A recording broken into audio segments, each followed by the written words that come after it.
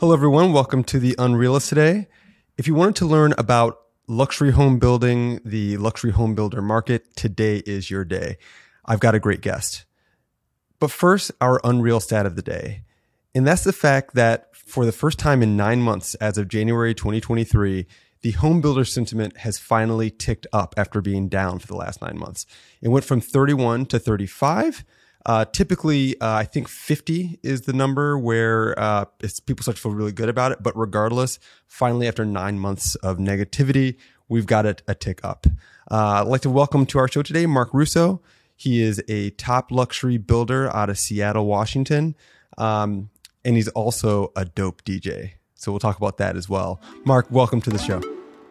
Oh, happy to be here, Kyle. Thank you for being on. Okay, so let's talk about that stat for a moment. Obviously, with Jerome Powell, our big homie Jay Powell, increasing interest rates, which then impact mortgage rates, which have been spiking. That has been driving traffic down, both on the buy side and the sell side. And this impacts home builders who've had a negative sentiment. Finally, that sentiment has started to pop up. What has been your feeling on that on the ground as somebody who's actually out here doing it? Mm-hmm. It's been, we've actually been experiencing a high number of people coming to our houses and our open houses, November and December. Like, people have been out and about. They just haven't pulled the plug. And all the fourth quarter was just really quiet, for us. And our market is, our average price is, from $3 to $5 million. And so, we're located on the east side of Seattle, in Bellevue, Mercer Island, Kirkland area. And so we saw a ton of traffic, but no one was really pulling the trigger.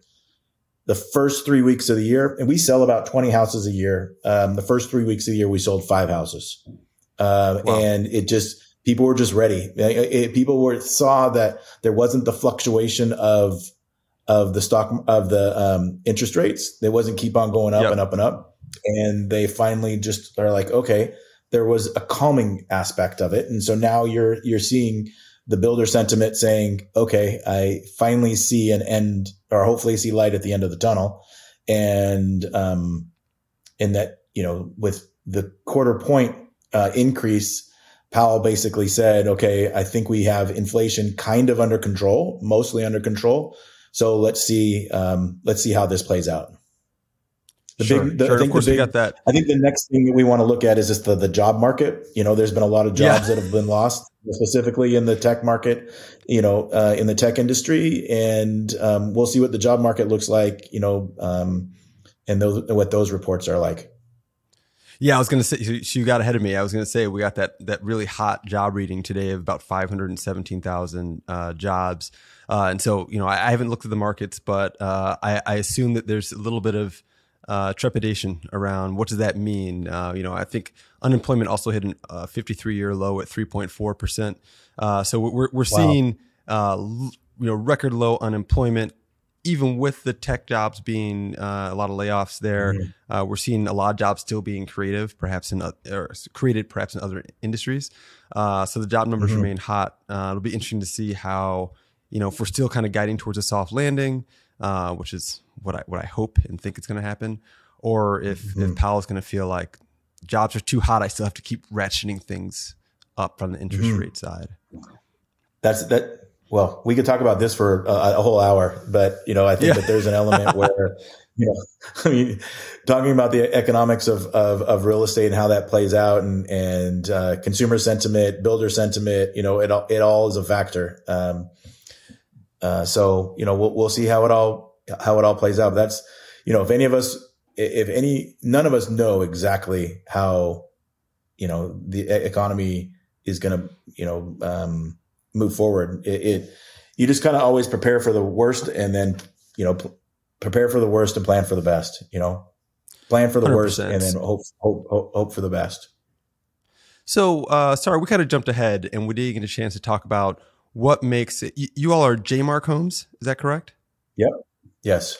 JayMarc Homes. So, obviously, you're at the high end of the market, $3-5 million homes, which I would assume this customer is a little bit less impacted by interest rates, but I might have that wrong. But we'd love to hear more about how you got started in this, and what makes you all different from the other luxury builders out there? Great question. How we got started was, I'll fast forward about 20 years of career, but we were land developers during the last kind of recession. We developed land all throughout the region and got our ass handed to us, and figured a way for us to pivot. And because land development the banks had so much land that there was no more opportunities to develop land at that point in time. So we started building homes and just started generating revenue for our families. And then JayMarc Homes was established in 2010 in the depth of the recession. And we haven't looked back. And we entered kind of the luxury market within a year or two thereafter, kind of owning a couple sub-markets in the region. And, it's kind of the grassroots of customer centricity, making sure that we are not just taking care of the customer, but the entire 360, making sure that the banks were taking care of our vendors and suppliers, just anyone that we came in contact with. We were always wanted to be best in class. We always wanted to treat people with respect, with kindness, and treat our subcontractors like partners, treat our investors, treat investors' money like it was our own, our bank's money like it was our own. And we've just had that philosophy, from the test of time. We started our first house was $350,000 that we built, and our average price is, over $3 million. And it really boils down to that foundation of just treating everybody the way that you would want to be treated, and doing the right thing. There's a slight parallel to what we do. I mean, we've actually been live with our previous brand in the Seattle area for a number of years. But as you probably already know, from the regulatory standpoint, we rebranded as Unreal Estate recently last year. And you really have to make sure that long story short, from a regulatory standpoint, that your brand matches your corporation name, et cetera, for all the data. So we actually don't even have our website live in Seattle until we get the approval from the local regulators that they're comfortable with our rebrand. But we'll be live there. But one of the things we found was that what you're talking about is right. It's the 360 experience. So it's not just about, we do flat fee brokerage. So it's not just about saving people money on the brokerage. It's the mortgage, it's the title insurance, it's the whole sort of soup to nuts experience. And that's one of the things that we've been focused on getting right for the last few months. So totally identify what you're talking about. Yeah, you start with the fundamentals and you get things done right. It allows you to grow and evolve as a company and as an organization. But and it's not growing too big too fast. I think too many people want to grow and become the biggest and the best. We just want to own our little niche and have a great lifestyle and create a place where people want to work, and a place where people want to where they choose us to build their homes for them. Who is your typical customer? I know that Seattle is known for a lot of really strong tech companies, especially actually in real estate tech. You've got, I think Zillow's out there, Redfin's out there, and many others. Sure. I think Fly Homes was there for a while. So who is your? Is it okay, great. So is there? I would say that on a typical year, we would have 25% of our business would be someone from Amazon, and I would say. Now what we see is entrepreneurs, we see doctors, we see dentists, we see a lot of people in the tech industry still, but it's all the supporting cast that would support the tech industry. Okay, interesting. It was surprising. We did this poll last year in 2020. We did it in 2021. 25% of all of our clients were dentists. I was like, man, dentists are doing lucrative really well. Business. You got to keep your teeth clean. I mean, that's the thing, right? That's funny. Right. For sure. So, for sure. I'm curious, as sort of an enthusiast in this space more than anything else. I mean, we certainly I think our average home price on our platform typically matches the average home price for whatever location we're in. So of course in New York City, it's much higher than it is, for instance, in Columbus, Ohio. Sure. But I'm wondering, how do you think about the difference between, say, the $3 million home versus, maybe even a $900,000 home, right? Like a lot of people, your average person is not even thinking about the luxury level, right? So like, but this space. So like, I walk into a $3 million home or even a $5 million home. What are some of the things that are like markedly different about that space from your I'll tell you average home? The first thing, Kyle, it's the land. The land is when you step into a $3 million home, the land in and of itself could be $1 million to 1.2. Okay. And then we're spending, let's just say $1 million to $1.2 million on the construction costs. And then, you sell it for $3 million. And so it's the old adage. And if people are, it's about a third of in our market, about a third to 35% is land value. About a third to 35% is construction costs. And then a third to 35, is financing, sales costs, and then whatever it is that you make at the end, as profit. And so so the difference between a $900,000 or $1 million home and a $3 million home starts with the land. And so, then, but I understand that because people are going to want to be in a certain neighborhood, for instance, right? If you're this luxury, I want to be in this whatever hot spot. But like, are there big differences between the height of the ceilings, the finishings, the finishes? Like, are there things that you can point to that say, look, like, yeah, I would do that in $1 million home. I would not do that thing in a $3 million home. Well, as you know, in building a house, every aspect can add a zero to it.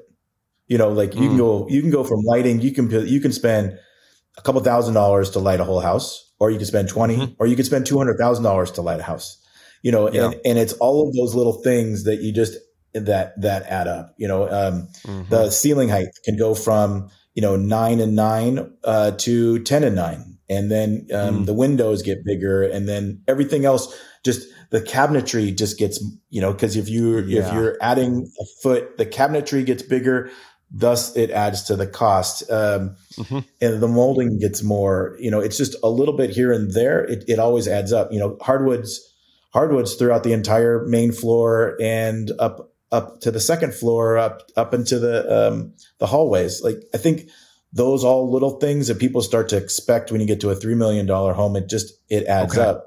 Plumbing fixtures, lighting fixtures, the appliances, having, more appliances, and the brand of appliances. And I think that's kind of the fun thing about building a custom home, because we help about 50% of our businesses. We have families that come to us and say, hey, we have this piece of land. Can you build a custom home for us? And 50% of our businesses, we go out and buy land and we build homes for sale for people. And I think what's interesting for families that want to build their custom home is just it's endless of what they can spend their money on. People can spend, their electric, as an example, like as you get into like a $6 or $7 or $8 million home, you have electric blinds and you have electric switches. Well, just to have that capability, you're writing a $300,000 to $400,000 check just to be able to have everything in your house, have electric blinds to be able to cut through, and you just be able to hit a button and like all the blinds go up. Sure, and so those are like, it's like little things that can add up to big things in every aspect of the home. And is there a specific architectural? Oh, sorry, not to cut you off. No, go ahead. But just like windows, it's like the window budget we have one client that has a $350,000 window budget. I mean, insane. It's versus we would try to, on a for sale side of the business, we would have like a $30,000 to $40,000 window budget.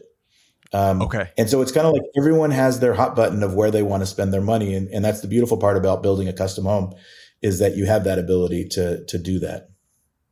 Is there a specific architectural style that you all do, or because it's custom, it can vary? It ranges. I mean, and it ranges with the flow of what's happening.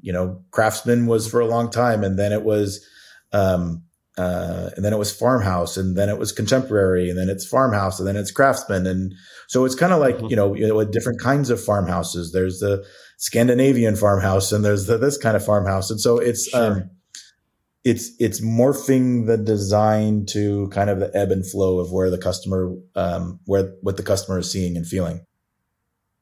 Got it. That's helpful. Okay. So I want to pivot over to what else you're seeing. We saw this quick uptick in the market, in the sentiment. What else are you seeing right now as a trend as a builder? Or maybe if you give me your top three, we could end on that. The top things that people are putting in their houses as like, No. Sorry. Let me do a better job asking. So thinking about just overall trends as a home builder, and that could be that you're seeing more foot traffic. It could be that people in the luxury market are asking, like you said, these $300,000 in windows. It could be, but I'm just curious, what kind of trends are you seeing on the ground that other people that are, other builders are probably talking about, or if you're a person that wants to build a custom home that you should be thinking about?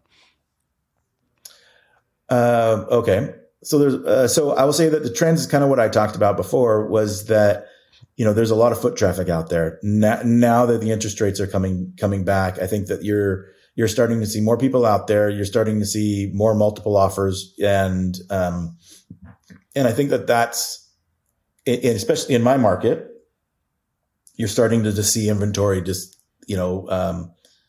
become reduced. And so many builders stopped starts because we were uncertain for 8 months, and so you're going to see a shortage.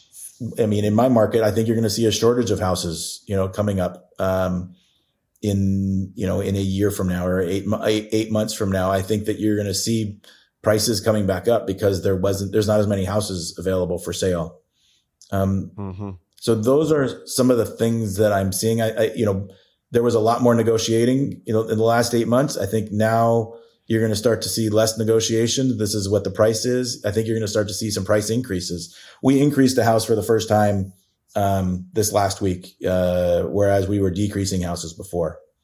So I think that's kind of the element of the real-time data of what we're seeing in the market. Like the deals were once had if you were willing to put your neck out, November and December. I think the deals are becoming less and less, at least in my market. We reduced prices about 20% from the high to where they are now. And have you seen these rate buy down deals and things, incentives like that? Mm-hmm. Have you all done anything like that? Yep, we did we bought 6 rate buy downs that people could get like 4.375 or 4.5% interest.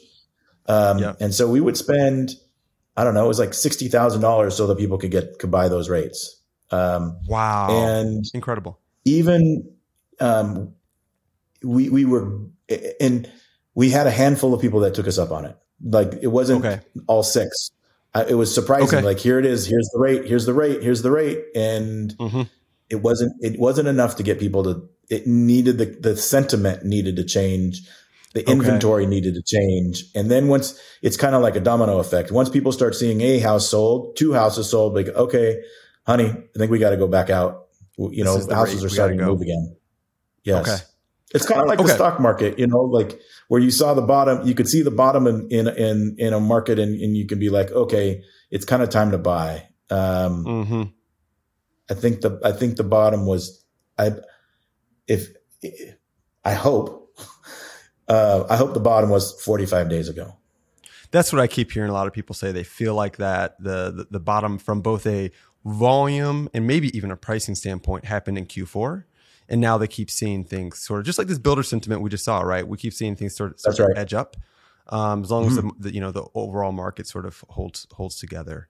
For sure. Okay, so I wanted to wrap up on this. It sounds like, just to do a quick recap, you've actually experienced personally seeing foot traffic continue to go up, and actually people are now closing. In the past, where you may have had to add incentives or negotiate more, you're starting to see a decrease in that because inventory is so low, and you think maybe even home prices are going to increase from here based on what you're experiencing. I believe so. Yes. That's great. And so, what we typically do at this point, this is my favorite part of the show, but this is going to catch you off guard, I think. We do a fit check or a sneaker check. As a company, we collect sneakers, all of our team. So I'm going to go first and give you some time. I went today with the Common Projects. I can't remember if I've done these in this show before or not, but I love this shoe because it matches almost everything. Thank you. It's super low key. They're very comfortable. And I wear these all the time. I love it. So what you got? You want me to show you my sneakers right now? Yeah. Sneaker check, man. Fit check. These are Uggs. There you go. Wear them around the house. Right. There you go. You're the second Ugg wear we've had on the show. And everybody talks about the comfort and the warmth in the winter. I'm in Seattle, got to be comfortable, man. I've got a couple pairs of those. I'm an Ugg fan. I just didn't wear them today. I would have tried to represent if I knew I needed to bring some sneakers. Sorry to surprise you. Yeah, it's all good. That's a lot of fun. All right, man. Thank you so much for being on the show. I know we have a tight schedule today. So please let everybody know where they can find you. JayMarcHomes.com, JayMarc Homes.com, and luxury builder, custom home builder in the Seattle East Side. Thank you so much, everybody. Anyone who's looking to move to a luxury home in Seattle, Marc's your guy. Thank you for listening. Thank you for being on today, Marc. We'll talk to you soon.